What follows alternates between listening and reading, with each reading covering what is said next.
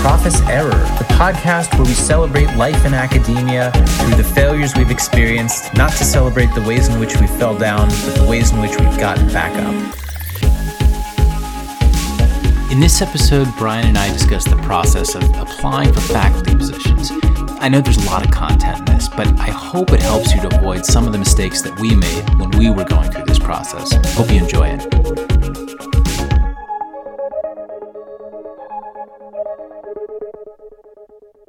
Well, welcome to Prophet's Error. It's great to have everyone back. Today we are talking about a topic that, I'm happy to say I've sort of moved past in terms of my career, at least for the foreseeable future, which is to say surviving the interview for a faculty position. So if you've listened thus far or you're just discovering this podcast now and for some reason you want to pursue an academic career, Brian Franz and I are going to try to tell you some lessons we've learned, maybe things we've done well and not so well as we were targeting faculty positions. So we're probably going to have a couple of segments, and we're going to try to align these upcoming episodes with the different, segments of the interview process.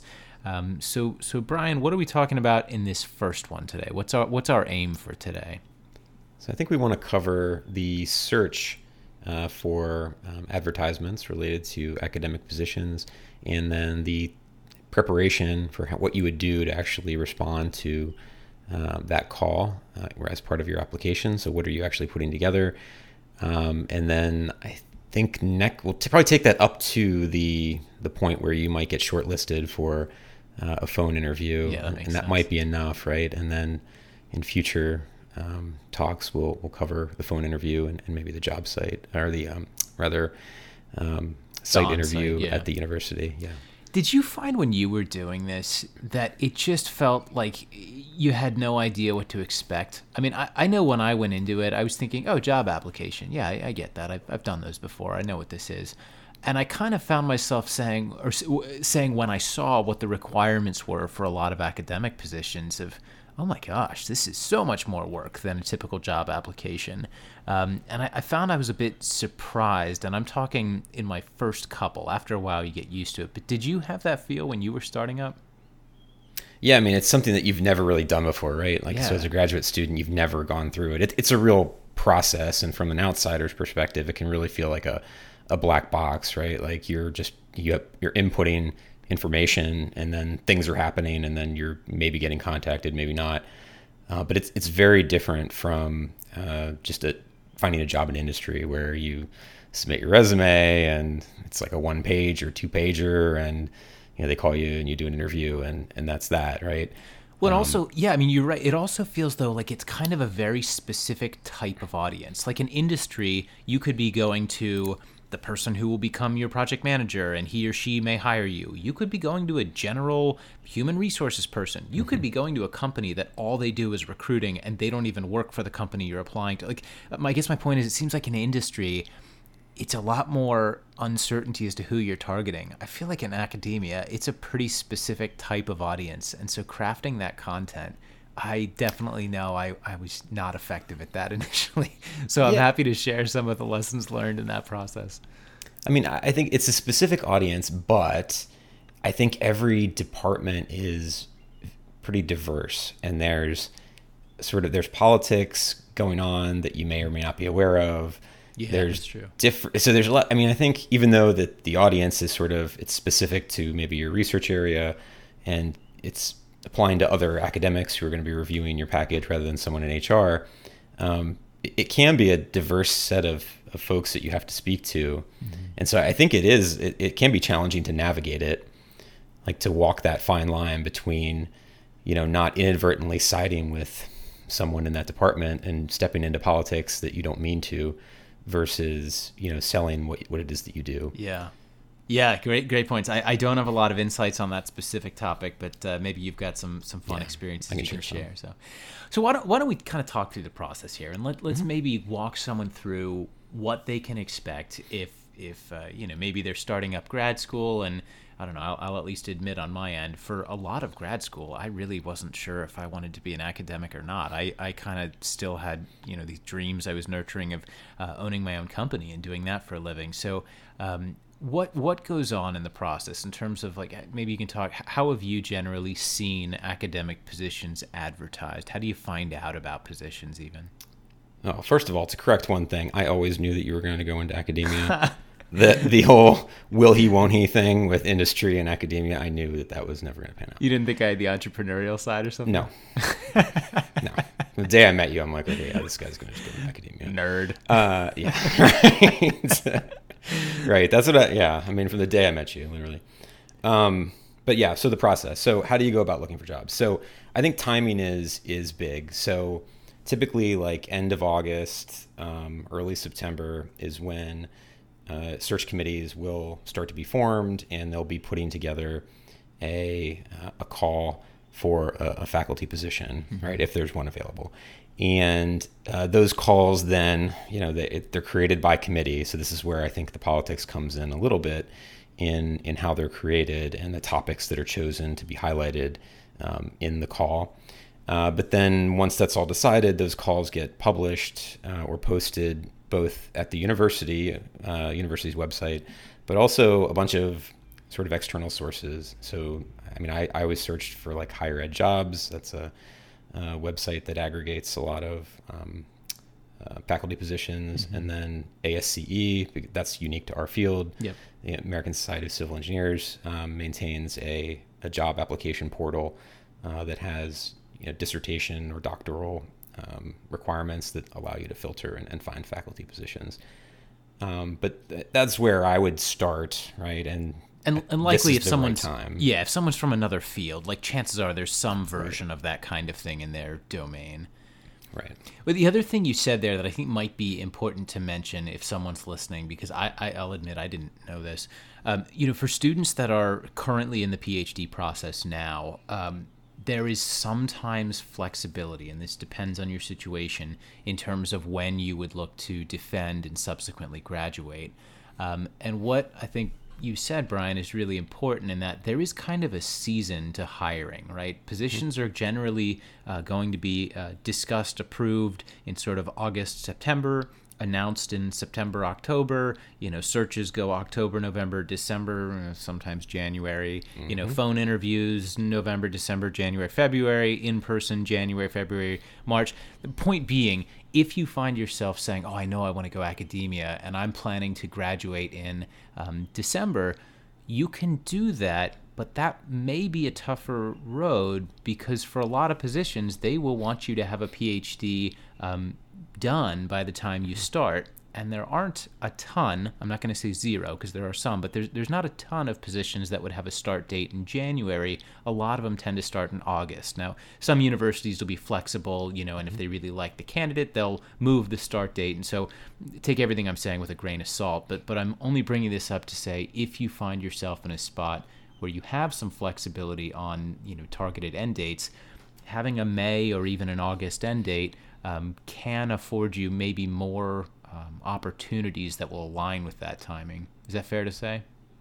Yeah, I mean, I think, you're mentioning ways in which the academic job search is different from industry. Mm-hmm. I mean, that's it, right? It's the industry you can put in your resume, get an interview, get a job within, a few weeks or a month. Yeah.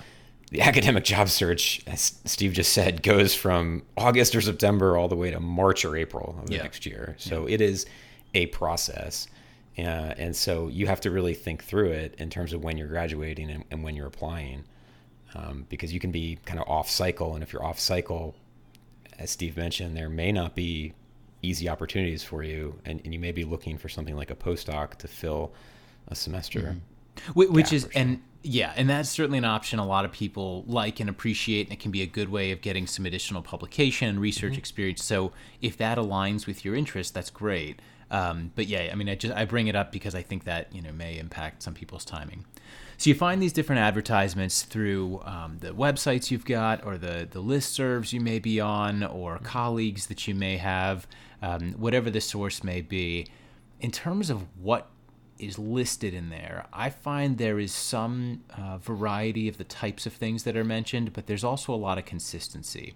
In terms of the consistency, most positions I have seen for faculty positions, especially if we're talking tenure track positions that expect some level of research, will want a cover letter, a statement of research interests, a teaching statement. Some will include other documents. You'll sometimes hear about statements on either innovation or inclusion or related to specific topics of interest there. Typically, you'll have references that you need to provide, and then probably the most standard thing you can expect to see is a CV, right? That's going to show up on pretty much all of them. I found that these documents, especially creating them initially, took way, way, way more time than I expected. I kind of thought, oh, these are, a page or two a piece? Okay, no problem. I can knock that out in an hour. Mm-hmm. But it is not about how fast can you fill the page. I feel like the content you submit for these are so critical, and just take way longer than one might expect. And I also tend to think to do them well, it requires a lot of homework on the universities. So those are kind of the things that I would describe as standard in most of the applications, or most of the calls for positions that I see. Some of the differences that I will see is sometimes you'll see faculty positions where they will specifically state they are seeking an associate or full professor. And if you're a PhD student, okay, that's not going to be you likely. So maybe that's not the best fit for you. And sometimes they'll be specific on what they're targeting. Other times there will be hiring related to a specific center that a new university may have, and so they may want someone who's in a pretty focused area.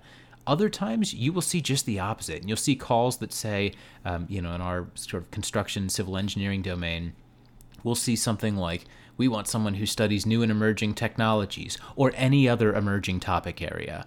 Well, that's a pretty broad catch-all at that point.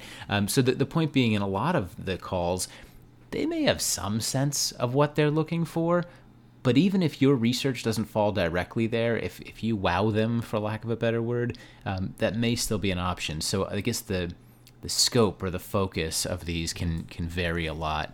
Any other things you've noticed, Brian, in terms of either typical things you've seen or areas where they're highly divergent? Yeah, so I'll come back to the description of what they want, because that's where, when I reference politics, I think that's where some of the departmental politics can come into play. And from a new faculty's perspective, or from a PhD that's looking for a faculty position, trying to interpret what's really written there. Yeah. Can take some time, right? It's kind of like reading tea leaves. You see these list of topics, and as you say, they're kind of random. And so if they look really random, that probably represents that there's some sort of departmental politics going on where they couldn't really decide on what the specific research area was that they wanted. So they just sort of listed both. And it's like, you may be a good fit in one of them, you may be a good fit in another. But ultimately, what most departments are looking for is a good candidate. Mm-hmm. So yes, these are maybe their preferred research areas, but if you're a great candidate and you do sort of tangential work to specifically what they're asking for, I don't think that's a negative. I think you shouldn't just write off that advertisement and say, okay, this position isn't for me, because of that. So I think you really need to look at what they're saying, but then try to read between the lines a little bit, and do some homework on the department and sort of see which research areas are being represented, and try to fit in as best you can. But really, they're just looking for a good candidate, 90% of the time. Yeah, I think that's spot on. I completely agree. I think if they find the right candidate, a lot of requirements can be written in the description and can be overlooked, because they're going to say, but this is the right candidate. What do we have to do to get him or her? And so I think you're right. If you can be the right candidate, that's the trick. But that's, especially as someone starting out, that feels, I think, wildly elusive of what is the right candidate. I think that's hard. Yeah, I think exactly. That's hard to determine, right? Until you've actually been on a search committee and sort of seen how much it matters or how little it matters, that research area bit, it can be hard to determine. I think the other kind of requirement that I've seen, at least on a lot of construction related calls for faculty positions, has been industry experience requirement. So I know on ours, we usually write, 5 years of industry experience. and that's mainly because we want faculty to come in and they have some practical stories that they can tell about jobs that they've worked on, and feel that it makes their teaching better and makes the research better if they've worked as a project manager or worked as a construction manager for 5 years. Now, I can't say we always hire people that have 5 years of experience. If you have 4, it's fine. It's but I think they look for some level of industry experience, at least in our program. Yeah, that makes sense.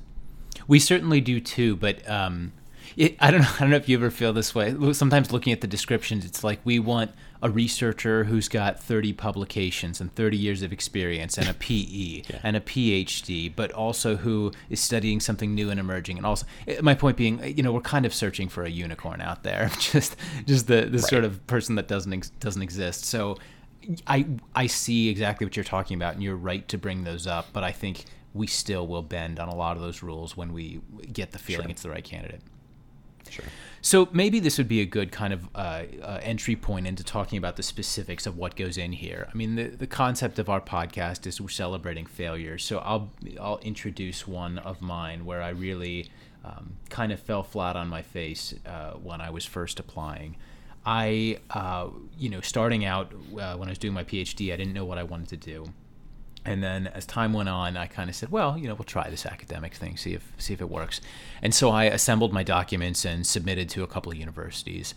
And I eventually, I don't know how the news got back, but somehow, my advisor heard from someone of kind of how I was doing and what I had created.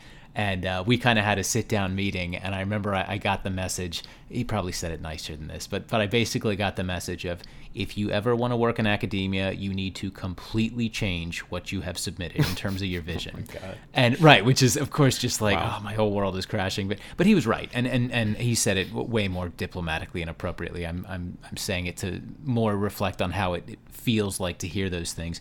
But he was right. What I did wrong, and I know now, is I was in the depths of doing a PhD, which if you are thinking of a faculty position, it's at least possible that that's exactly the spot you're in. And your whole sort of professional life anyway revolves around get this thing produced and publish and get my data and analyze the data and make sure I write in a defensible manner. And I'm doing all this work so I can be Dr. So-and-so. And before you have that degree, that feels like such a huge milestone. And it still is a milestone, by the way. So if you're going through it, that's a great milestone. But it's just a milestone. It's not the end all of your achievements in life. But I was so focused on this degree that I think a lot of the vision that I presented in my documents was so focused on, I did this PhD, and this PhD is going to enable me to do all of these other sort of tangential studies related pretty much to my same topic. And I think the problem with it was it didn't really illustrate a lot of breadth, that I could be flexible and have a chance at starting a new vision if everything that was related to my PhD didn't just happen to work out, right? I didn't have a lot of backup plans or other strategies or ways of funding this work or even targeting funding. All I had was kind of, I'm working really hard on this PhD. Do you think I'm working hard enough? I hope this is hard enough. I hope I'm smart enough. I hope I lived up. It was very much about like, here's what I've done in the past, and I'm going to just do more of that in the future without much detail on it. What I changed to, and what I think a lot of my suggestions as we talk about specific deliverables will be, is I think I should have focused a lot less on the dissertation, because all applicants who even have a chance at these positions will have a dissertation, and focused more on what am I going to do in the future. Right? If you give me this position, what am I going to do? What can you expect that I will develop, provide, generate for your university? Like what am I going to do moving forward? And maybe that sounds obvious to listeners that I should have done that, but it wasn't obvious to me. And so I definitely got a number of thanks but no thankses without a phone call, without any subsequent steps, because my application was just, here's all about my PhD. And I'm bringing this up because without mentioning names for obvious reasons, I've been on various searches, and sometimes you will see that come in from other individuals. And so I think I'm at least not the only one that falls into this trap sometimes. So that's my overarching feedback I'll provide as we talk about specifics. Any lessons learned on your end?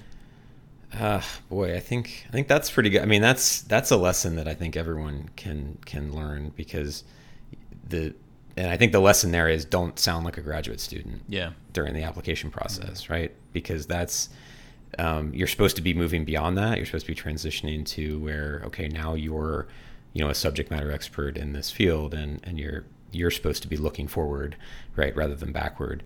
And so you probably came off a little bit as a graduate student. Yeah, I'm sure. In the weeds, right?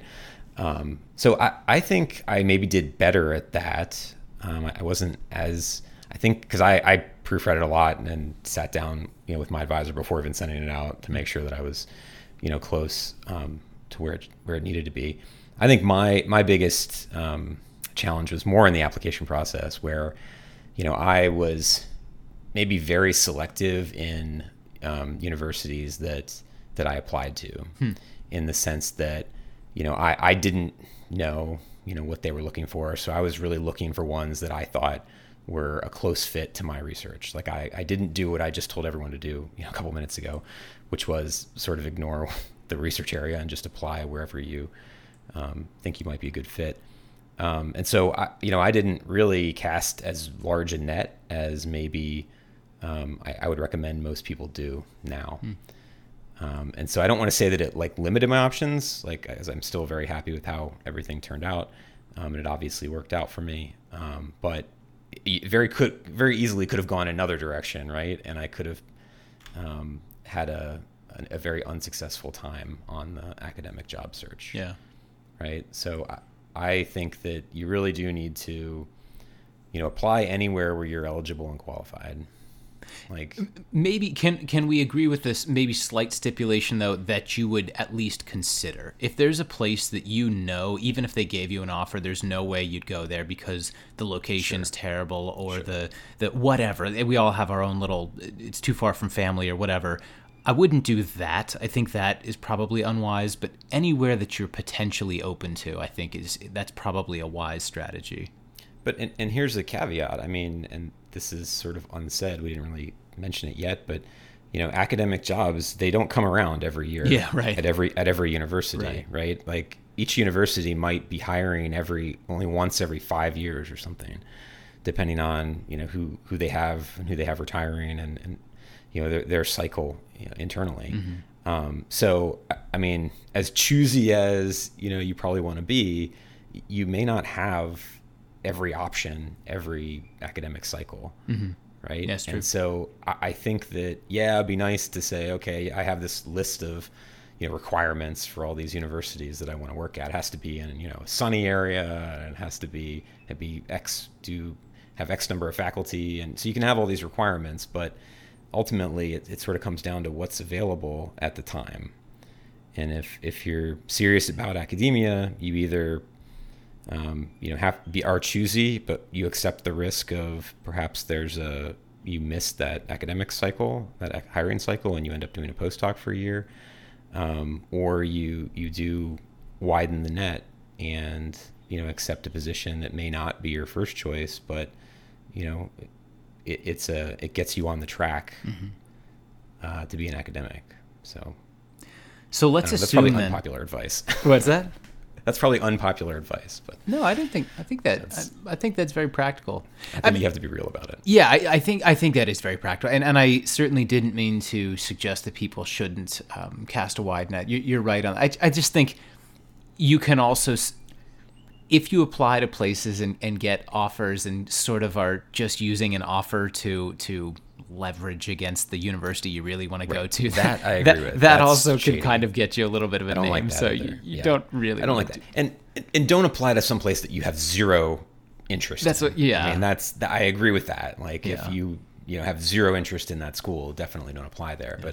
But all the ones where you're eligible and you're qualified for and you could see yourself working at, definitely toss an application their way, because you never know what's going to happen. So let's assume that you've found a position or two you're interested in. Let's talk through some of the strategy for each of the different components that go into it. Maybe we can start with kind of what might be the easiest ones to do. I mean, I'm assuming for most of our listeners, if they're in grad school, or at least even thinking about grad school, they probably know what a CV is. So curriculum vitae, in terms of compiling all of your achievements, you're going to want to have that developed and updated. In most cases, I'm guessing most of our listeners already have one, but if you're thinking about an academic position and you still don't know which one you want to go to, that's an easy thing to say, update that right now, because you know you're going to need that at some point. Any tips or suggestions for the CV for what you submit for the application, Brian?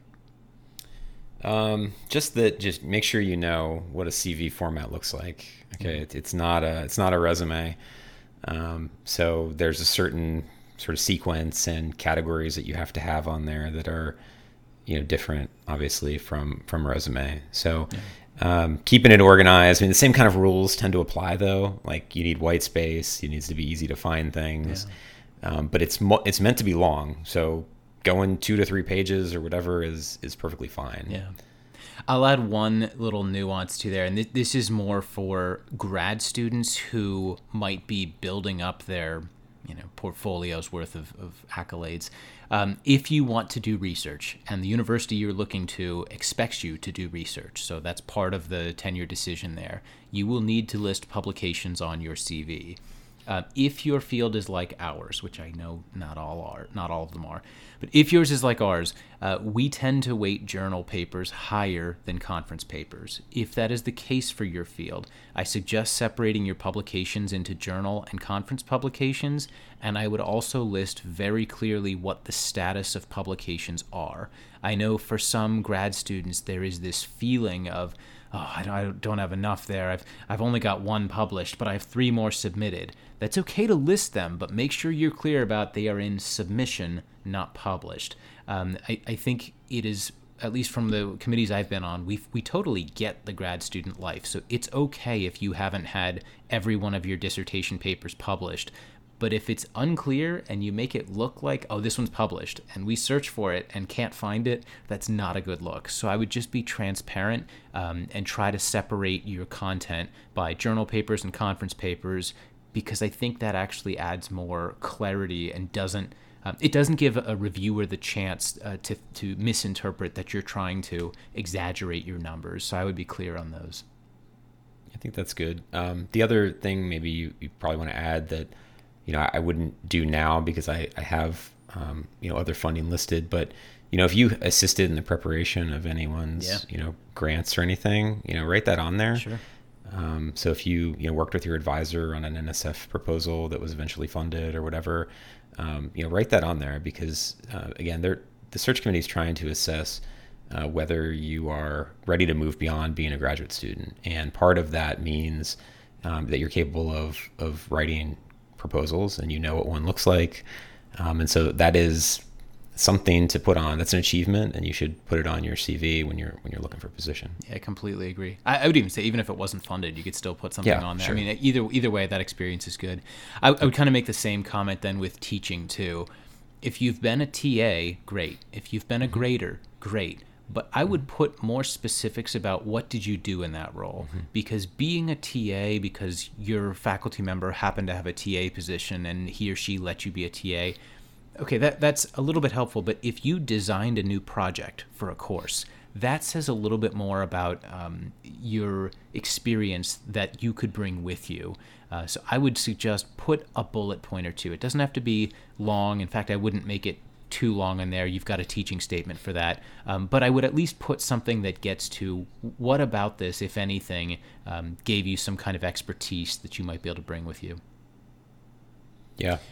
Okay. Well, so while we're on this, all right, one more thing for the CV. So what I found to be pretty effective on the education side, right, rather than just listing, here's my PhD and here's the year I completed it, was sort of list your dissertation title up near where you talk about your PhD in the education section, and maybe just provide like a sentence or two there that talks about the main findings of what you did.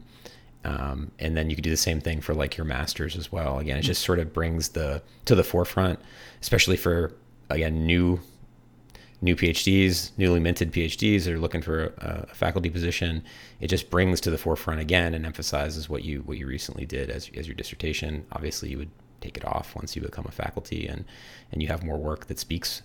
But putting that up there, that's probably one of your biggest accomplishments, mm-hmm. right, as a PhD student, and it's one of your biggest publications. Yeah, right. Good point.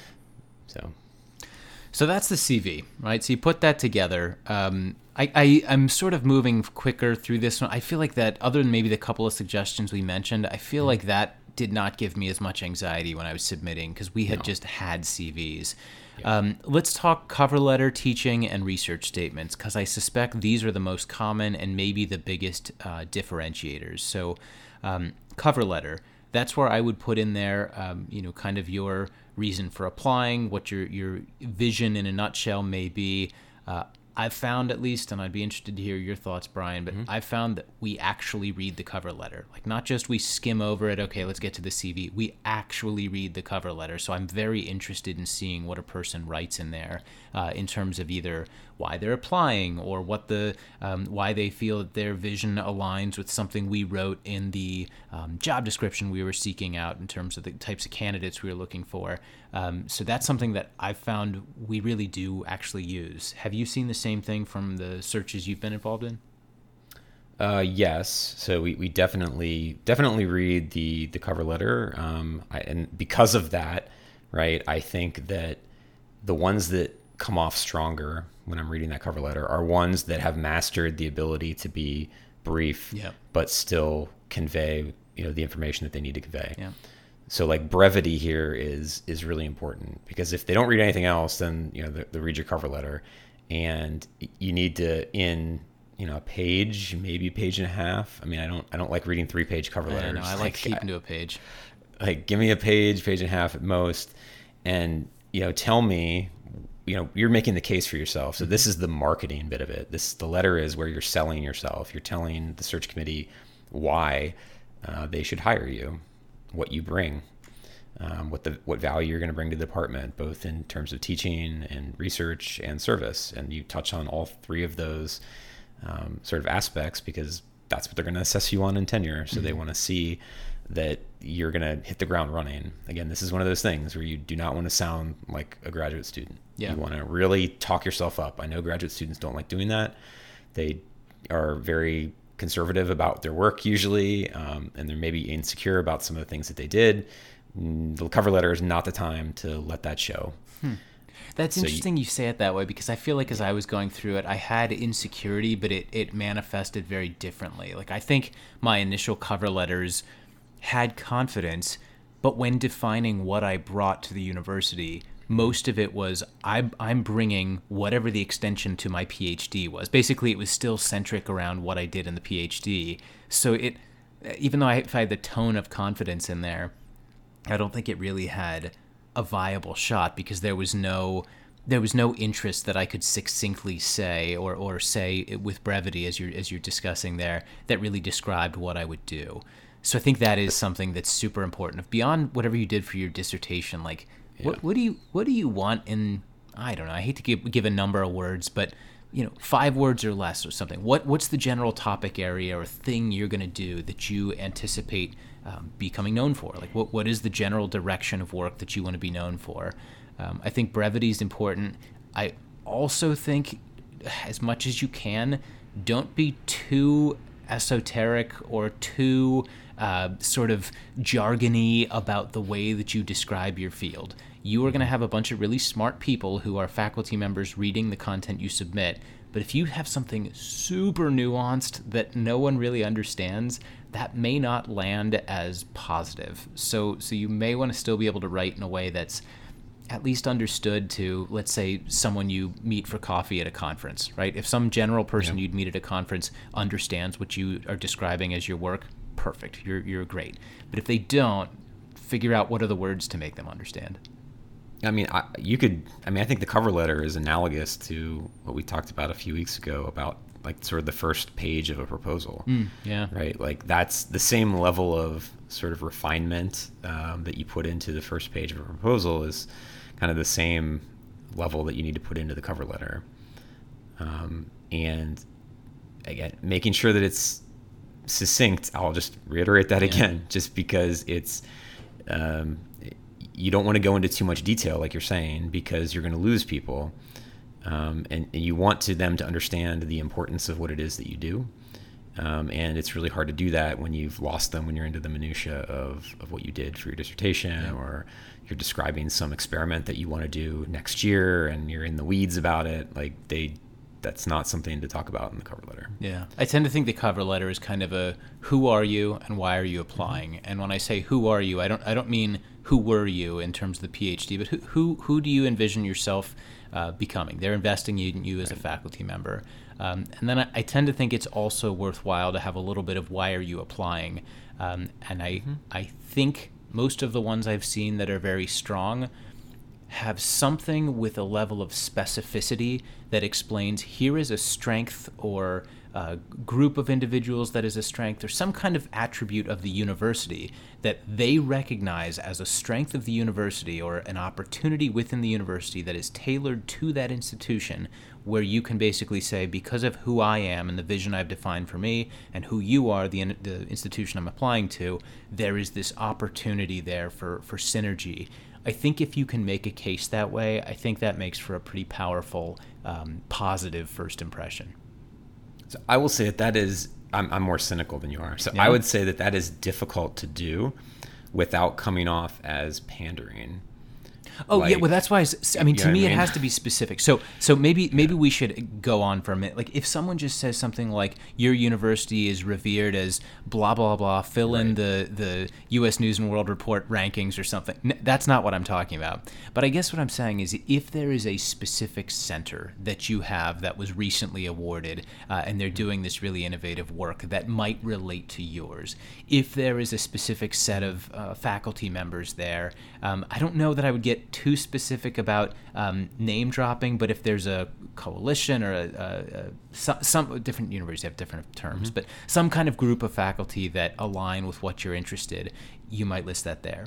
If there's a group at the university not within the department you're targeting, but elsewhere in the university, but synergistically related to what you do, there's a really good educational research group there, and you think there's partnership for research opportunities there.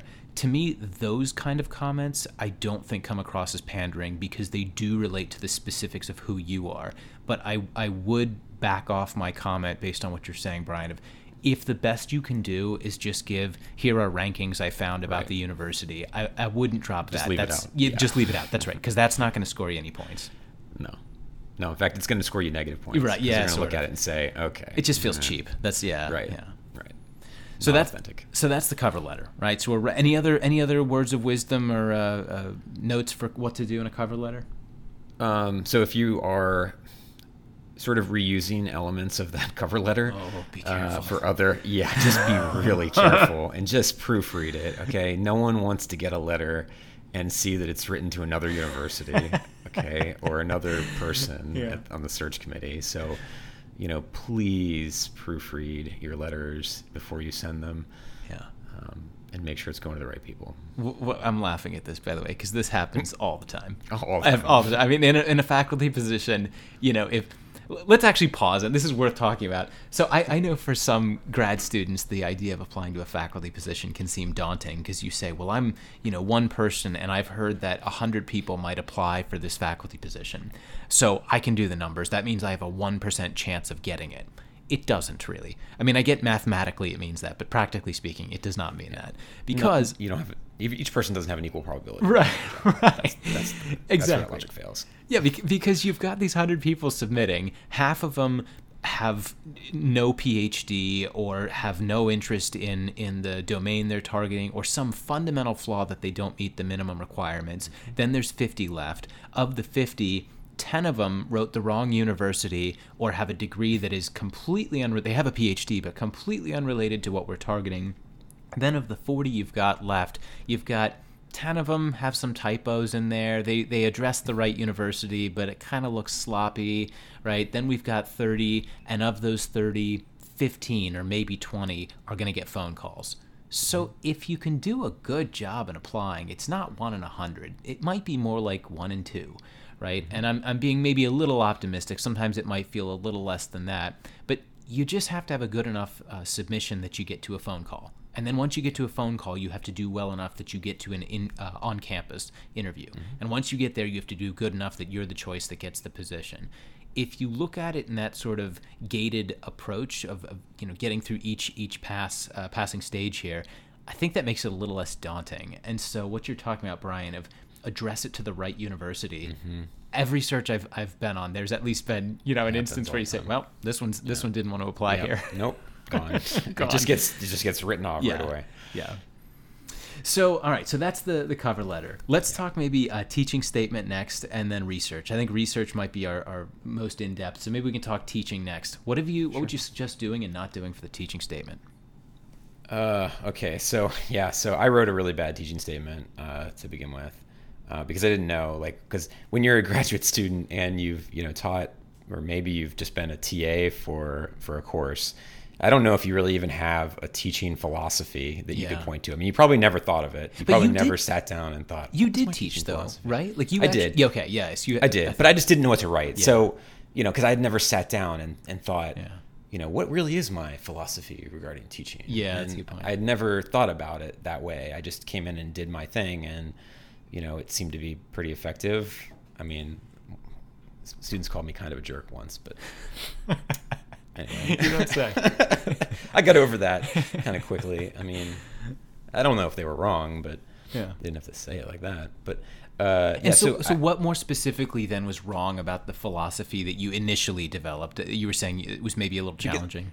I don't think it was a consistent philosophy. So when I say that, it was just more like, here's what I like about teaching, and I find teaching very fulfilling, and it was sort of those sort of general statements that don't really mean anything, but I thought that was what you were supposed to say, I guess. Yeah. I don't know if there's a better way of saying that, but it wasn't really a consistent philosophy just because I'd never thought of it like that before. Yeah, I had some of that in mind too. I don't know if it was exactly the same version of what you're describing, but the same underlying problem. Like I remember I would write something like, I believe teaching is both an art and a science. Oh, God. Yeah, exactly, right? It's like, oh, God, that's so cringy. Like, that's stupid.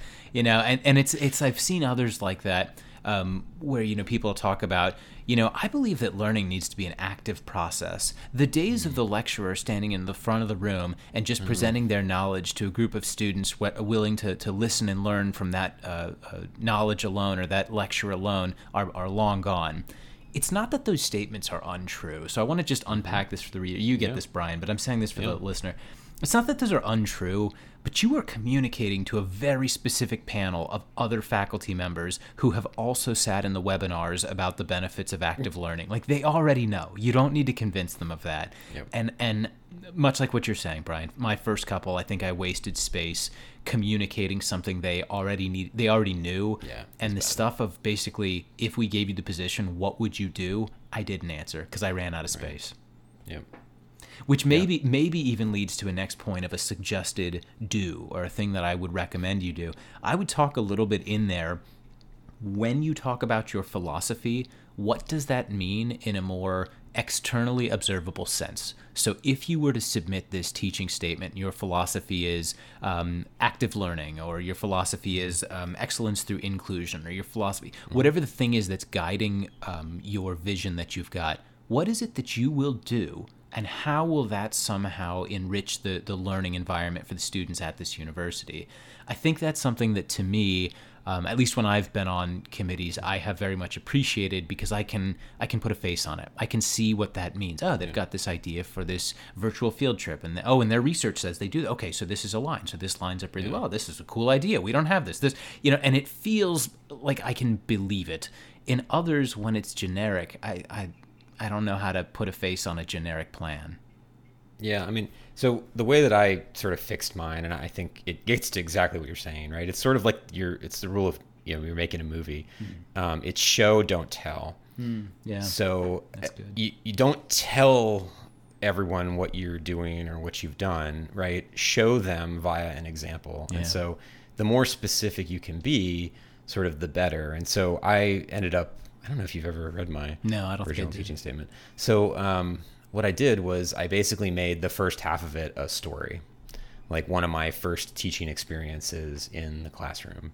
And I basically wrote it like it was a creative writing. It was like prose. It was a story. There were quotes from students. There were quotes from me. And it was sort of this, I think it was engaging. But I've never it was like seen sort of one an like engaging that. story. I know. At least So I wrote it yeah. half page or so. First half page was just this story. And then everything I wrote down below was sort of referential to that story, because I was using that story to illustrate things that I did and how I approached teaching. And it was, I think, much more effective because it was more of that show and not telling. I didn't have to tell you that I engaged the students. I showed you in the example with how I did that. And I recently, with a graduate student, had them do a teaching statement that was kind of similar. And I think it also worked for them, where they told a story. And it's effective just to show how you operate. Yeah. I'm going to go maybe speak beyond my expertise here, because I'm still very much learning this whole academic life. I think that is a very creative idea. I think that will separate your statement from others. I don't know that that will always be received positively, based especially on who is on the group that's reviewing them. Because I could see some saying, "What is this? This isn't a philosophy. This is just a story." I could also see others being like, "This is brilliant. This is the person that I'm super intrigued by." I could sort of see that going either way. Obviously, it worked out in your case, so that's excellent. All right, so I'll compromise with you. So if you're not courageous enough to go the story route, then you definitely still need to weave in examples, Yes. like specific examples. Not say, I like to do, active learning. I like to do flipped classes. Yeah. Don't just say that, right? Describe the process of you using a flipped class, and what are the outcomes of it? What do students think of it?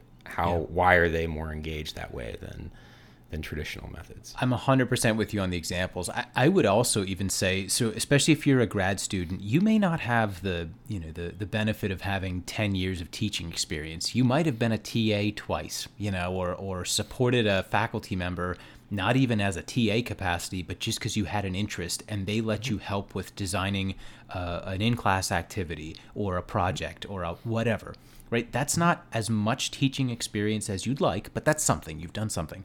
I would talk about that. And if it did not go swimmingly, talk about how and why you would do it better, right? What about that would you change and improve? I sometimes think a lot of teaching statements from people who haven't taught a lot will talk about what they've done and how they've already mastered teaching in their one semester of TA position. And there again, kind of like we said, the platitudinal comment at the beginning the committee won't buy them, or they don't need, they're already convinced that lecture-based learning is not great. They also won't really buy into this idea of, oh, you've been a TA for one semester. Oh, and you've perfected teaching. Wonderful. He's a perfect teacher we've got here, right? I mean, it's sort of like, it's okay to be a little bit human here and recognize, we're not perfect, and here's what I would have done better. I actually think that can be received fairly positively if you word it right. Yeah, I agree. But any way you cut it, right? You have to, some way convey how you approach teaching. Yeah. And then I don't know, this is one of those sections where I've heard conflicting things on it, and I've seen conflicting things. I know where you're going already. Some summarize like classes that they could teach, Yep. like within that program. And I didn't really do that. I talked about sort of topics that I could teach, but I didn't go to the level of, here's the specific class number or course name that I could teach, and here's why, and here's what I would do with it. I didn't do that. So I did, but I've heard the same, exactly what you're saying. You're spot on. I mean, there's absolutely divergent opinions on it. I don't know that I was right to do it, but I did list courses. If you do list courses that are there, couple of quick comments to make. I wouldn't be super laser focused on one course, because there's a chance that someone who's already teaching that course does not intend to give it up, and they don't. They'll see it as a stay off my lawn kind of thing, one of those things. And so I would avoid that. But I think if you're going to say courses, soften it by saying, like, there are a number of courses at XYZ University I'm interested in teaching. Some of my most closely related could include these. List a couple. Keep it as a soft sort of comment in what you teach. But the other thing I would say, make sure you actually proofread what are their courses.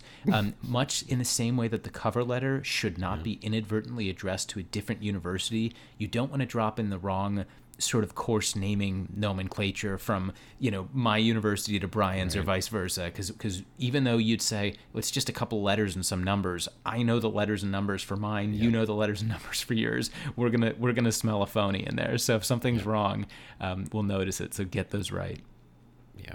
I would also, the other thing that I think can separate you, especially if you don't have a ton of teaching experience and it's something you want to strengthen your teaching content, I would talk, if applicable, how can your research support your teaching, right? So that could be something like, I'm going to involve my students in data collection activities, and this is how it will support my research, but also how it enriches the students because they're going to use some new or emerging technology, or they're going to do a project where I simulate the roles where they're going to be in different types of delivery methods that may be different than what they've seen in their companies, or that my point is, if you can somehow tie something where you do have more expertise, your research, to what you're going to do in teaching, I think that can also be an effective strategy, especially if you don't have a lot of teaching experience to rely on.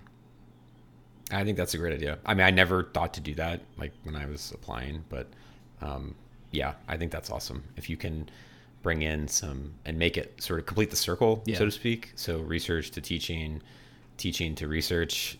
I think that's an awesome link if you can do it.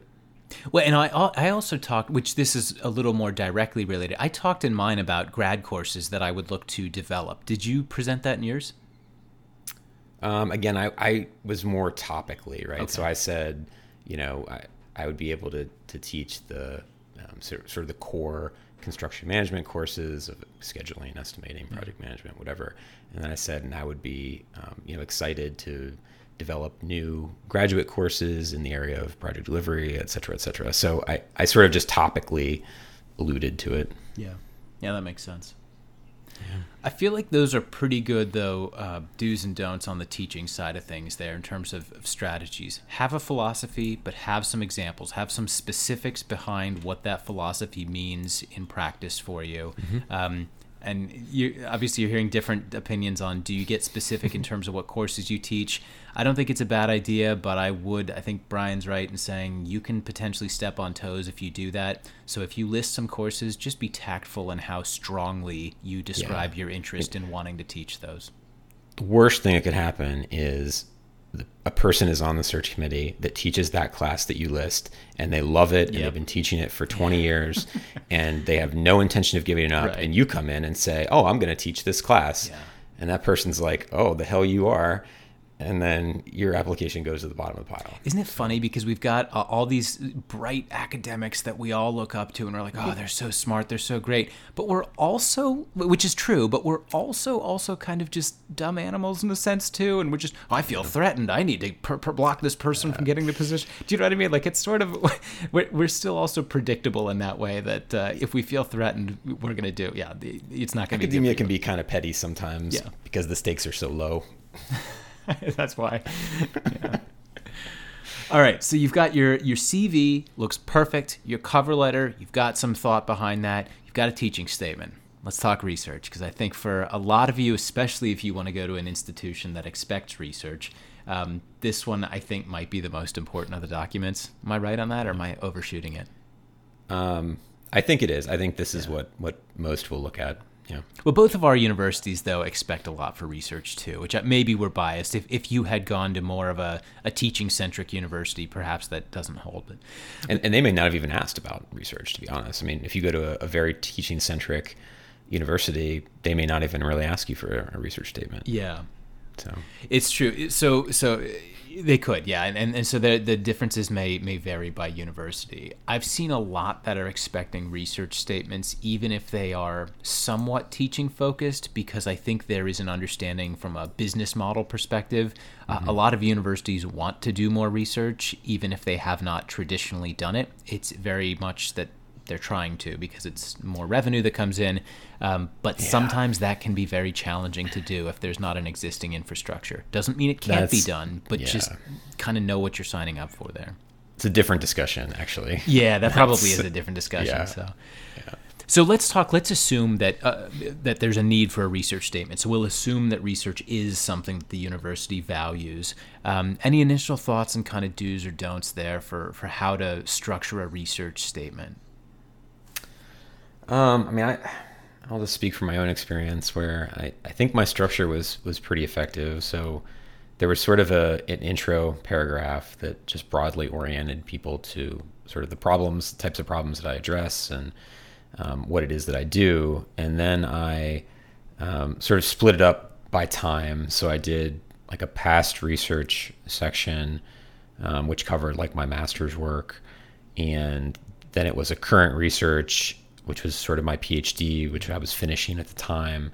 And then there was a future research section where I outlined some ideas for the next project and the next project, sort of outlining a research plan, things that I could hit the ground running with if I were to start as a new faculty.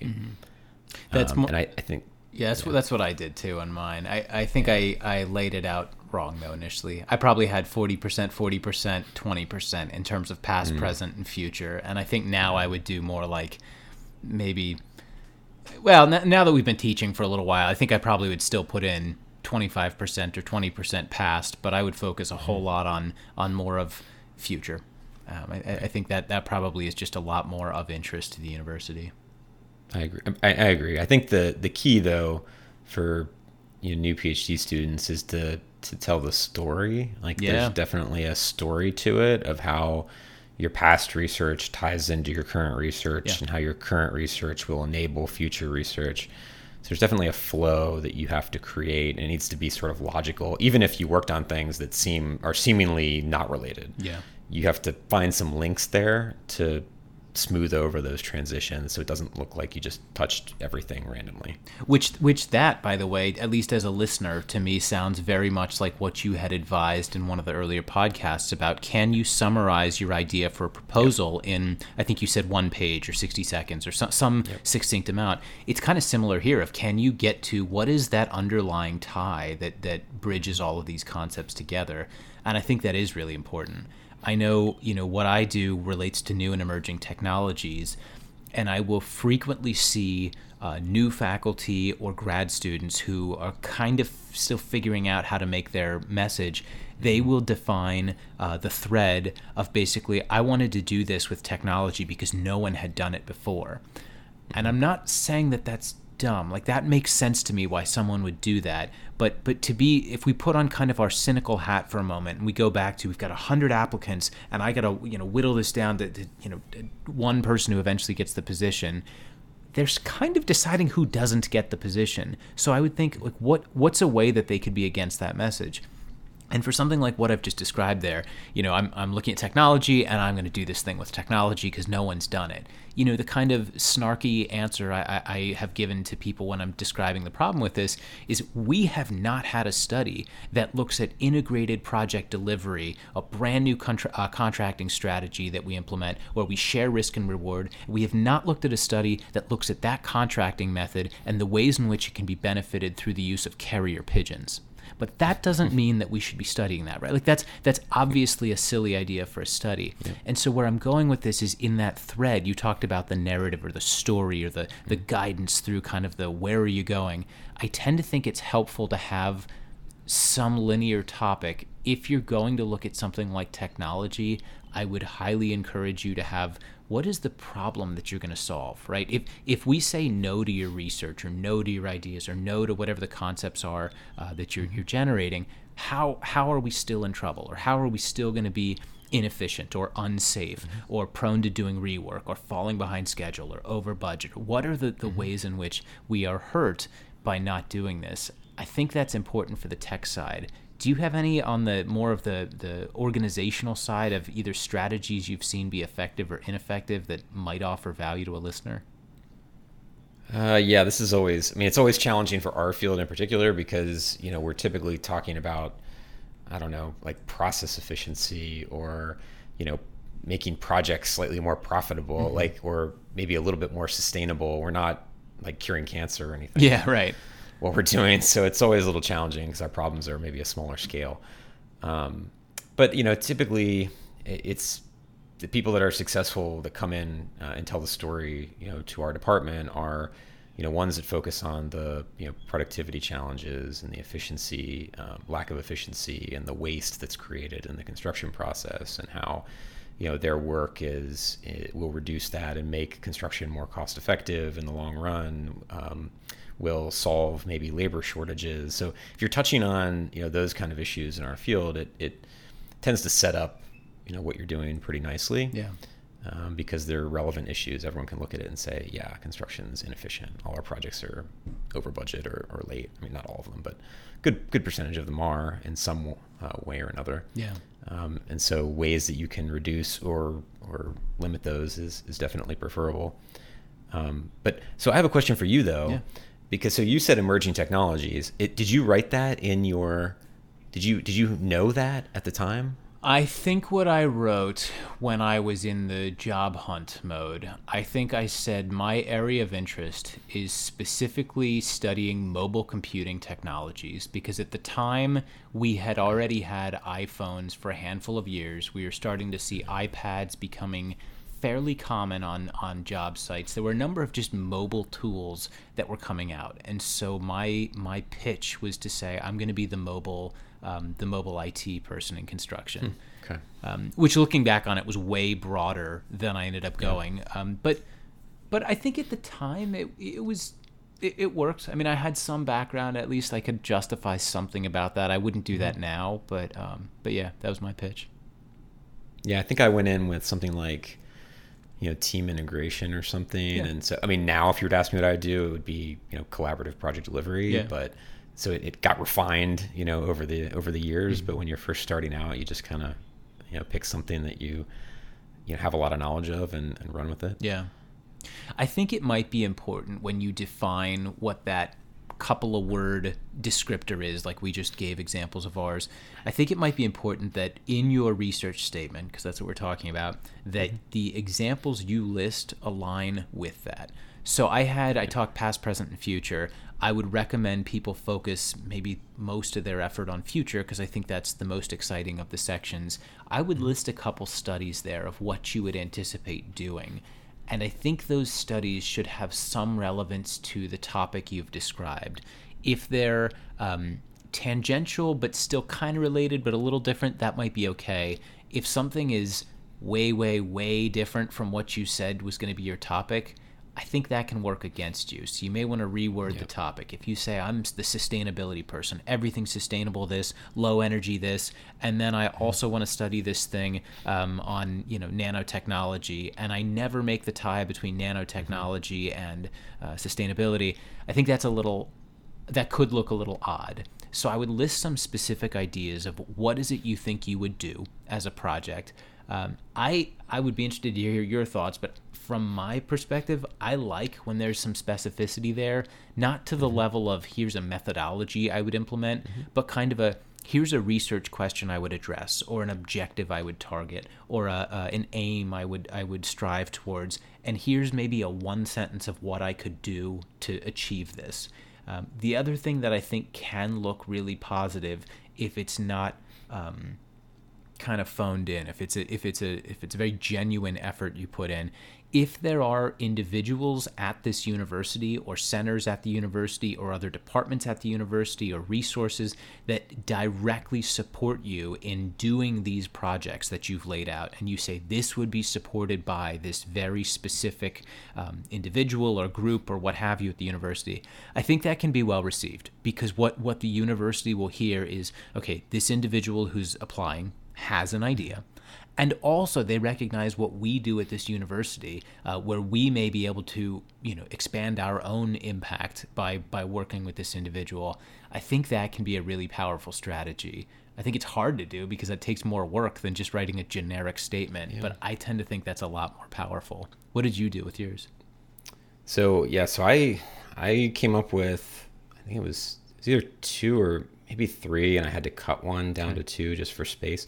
So I came up with like 2 future study ideas, and each one had a bullet point. And so I came up with a little sort of title for it, and then I just led with the research question. Okay. Like I put it in italics right after the title of what the future study would be, and you need to. I tried to make the research question sort of self-explanatory, Mm-hmm. Yeah. where it was just to draw you in, right? It was just to say, oh yeah, that's a cool question. Like no jargon, just plain English. How do we solve this problem? Or, what's the relationship between X and Y, right? Just be very specific, but get people engaged with it. Yeah. And then I put like a couple sentences of sort of rationale, like why this was an important thing to look at, and maybe a sentence on, what good would come out of it. Like if we could answer this question, here's what would happen, or here's some positive outcome. And then I didn't list specific people. I think that's a good idea if you can avoid the pandering thing. You can't. Again, Yeah, you don't want to drag people in who don't want to work with you. Absolutely. So be careful about putting people who are on the search committee on your thing, because they may not be interested in working with you. Yeah. I guess where I was going, maybe to clarify this, if you give something specific, and I say something like Dr. Franz was awarded this project from NSF, and he's looking to do this kind of thing, a very logical extension to his work would be doing this thing that I propose. Mm-hmm. That's, I think, a little bit harder to deny, assuming that there actually could be a link there. Because I don't hate that. Yeah, I mean, then you're basically saying, I've actually done my homework. I know what you do, as opposed to just, oh, Dr. Franz, you're the best, Or if you say, I'm going to work with Dr. Franz on this project. Oh, yeah, true. And I'd be like, I don't have time for you. No, you're not. The hell you are. Yeah. So, go ahead. No, I just don't you have to be soft about it. Yeah. So I like the way that you phrased it of, so-and-so just completed a recent project. Mm-hmm. This would be a nice natural extension to it, and I would be open to working with them as a collaborator, right? Yeah. But don't say they will work with me. Sure. That makes a lot of sense. Especially, too, because, I mean, on a more logistical level, I could say all these things about how great Dr. Franz is and how I want to work with Dr. Franz. Little do I know, Dr. Franz is applying elsewhere. By the time my application gets read, he's already announced I'm leaving. My point, or whatever, or you didn't get promoted and they're kicking, whatever the reason may be. My point is, don't put all your eggs in one basket for that either, because that could fall through. But yeah. So the other thing I would say at the end of each of those would be to list a potential funding source for what that project is. So you could say, this idea aligns with, NSF's program for whatever, civil engineering, so list the specific program and the funding agency that it would be a good fit for. I mean, that shows that you are familiar with the different programs, and what kinds of proposals get funded there, and you can, again, hit the ground running. That's what this is all about. Yeah.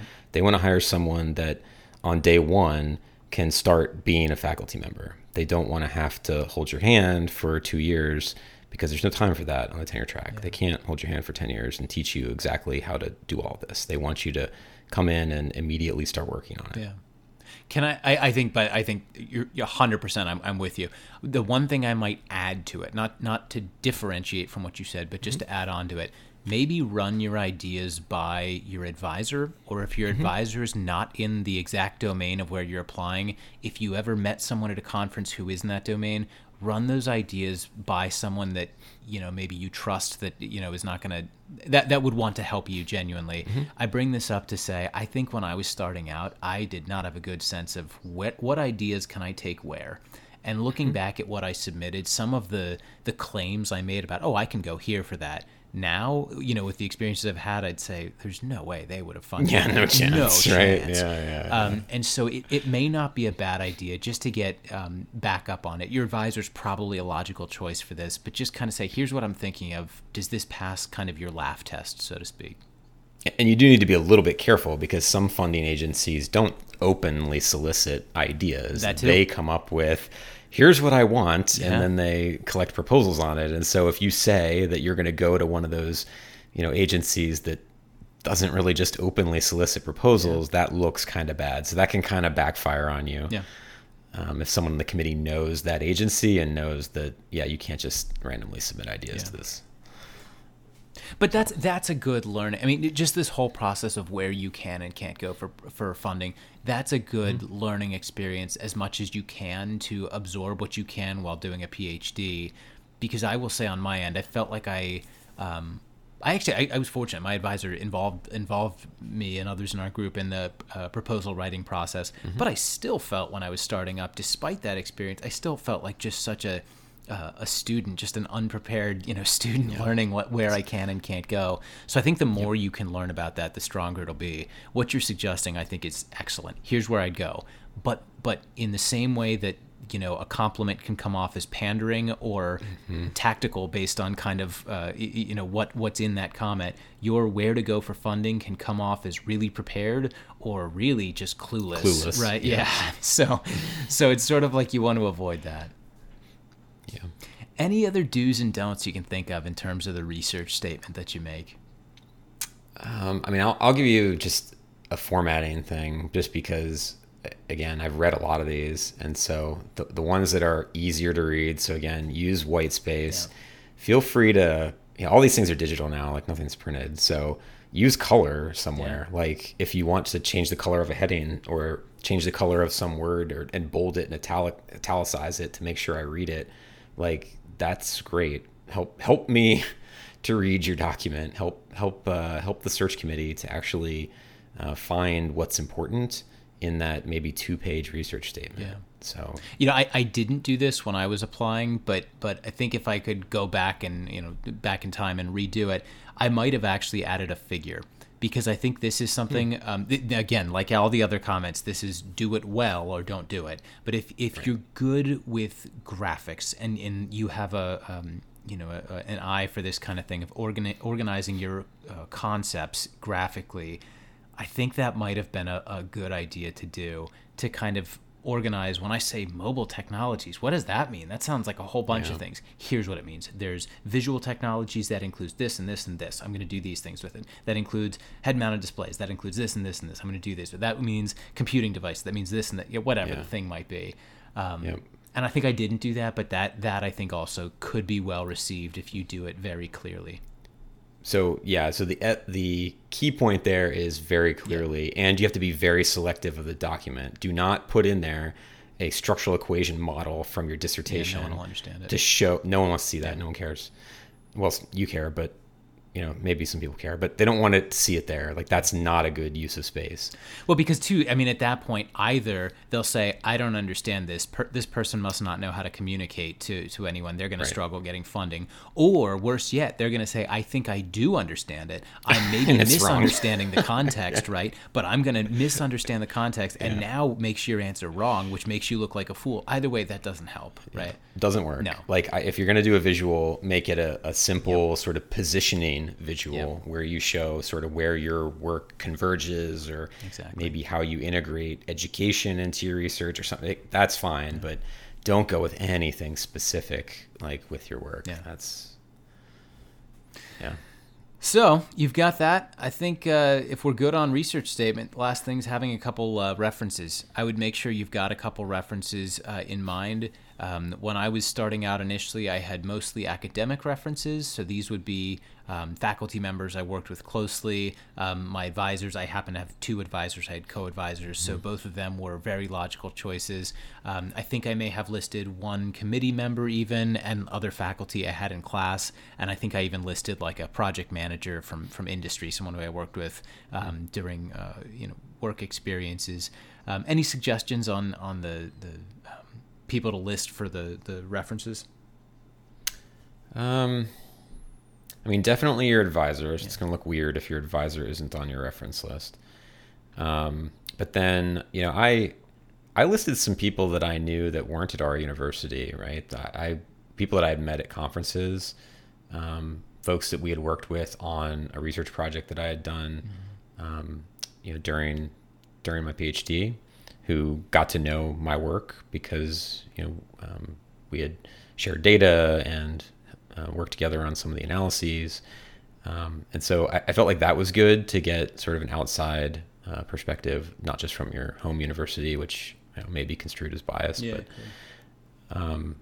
I think that, I think it's important to understand like where the references come in, right? Like, so when you submit your application, you are not submitting letters from your references at that point, right? Most universities will recognize how sort of annoying letters are to collect and get. Yeah. And so they won't even collect letters from your references until you're very far along in the process. Yeah. So they're not going to collect letters for 100 applicants. They're going to collect letters for the 5 people that they invite to the campus interview. Yeah. So, putting together a good list, I think mine was helped by, some of the external people, because folks in the department that I was applying to knew that person. Yeah. Right. And so a reference from them carried maybe a little bit more weight. I don't know. Speculation. This is actually a perfect, this is very speculation based as well. I think it's safe to say both of us had very positive relationships with our advisors. But what if we didn't? Like, what would you do then? If you had a rough situation, you still graduated, still managed to get through, but we've all heard stories. I mean, this kind of thing does happen from time to time. Do you still list them? Do you maybe just go to those other collaborators? What would you do in that situation? Oh man, I don't even know if I have a good answer to that, because again, it would be red flags a little bit. Maybe in that case, I would list other people on your committee, who are maybe more receptive to what you did. Obviously, those external collaborators are still valid. I have not been in that situation. I haven't either, and I feel very fortunate that I had a very positive relationship with my advisors, and still do. But my point being, it was never a concern for me. I tend to think if I were to go through it now, and I might be wrong, I don't think I would put them on if I thought it would lead to a negative letter. And here's why I'm saying this. I think in the early stages, just to get to the point of a phone interview, I don't know that the references are examined that closely. And what I might consider doing then is bringing it up at some later point if they discuss it as being a red flag of why was this the case, and I would have the explanation being fairly well rehearsed. Know your talking points, because that could come up. So if that happened, I don't think it automatically means they won't like you or won't listen to you. But as you're saying, Brian, like that could be a bit of a red flag. So I would at least just be ready to explain what happened there. Why would that person not be listed here? Because that is a little strange. I think that's a good compromise. I mean, I think being able to have a very well rehearsed explanation ready, because you're going to get that question. Yeah. Like, because it would be uncommon. Yeah. So, well, we just gave a whole bunch of suggestions on what to do. I feel pretty good. I feel like that if I would have had these suggestions, I think I wouldn't have had quite as many embarrassing fails. What do you think? Any other suggestions here? I think that's pretty good. I mean, the only suggestion I'll leave it with, just because it's related to this part of the search, is it's going to go radio silent for a while after you submit your application. Yeah. You're going to hear like nothing for 3 months. So don't like keep checking the calendar and, spamming send receive, trying to, find that email. It just will not come for at least 3 months. And no news truly is just no news. It's not bad or good news, right? It's because you're right. It's just slow. Right. Don't read into it. Like it's a process with the search committee, and they're sorting through a lot of applications and doing sort of triage on them and deciding, which ones they want to take forward. Yeah. So don't read much into it. Just be patient. Good feedback. Well, on that note, why don't we break there? We will pick up. So we basically have talked through today what to do to get your content assembled to the point where you can submit your application. Next time when we talk about this topic, we're going to talk about kind of the phone interview process, and we'll probably have another one after that where we talk about the on-campus process and kind of do's and don'ts associated with that. I actually think the timing of this may align with the academic calendar, so for all of our listeners. That's probably a very ambitious statement, I should say, to both of our listeners, or to anyone who might be listening. Hopefully this aligns with the schedule so that maybe we can help you avoid some of the Profis errors that we had made as we were going through it. So as always, thanks for joining us. We will catch you on the next episode.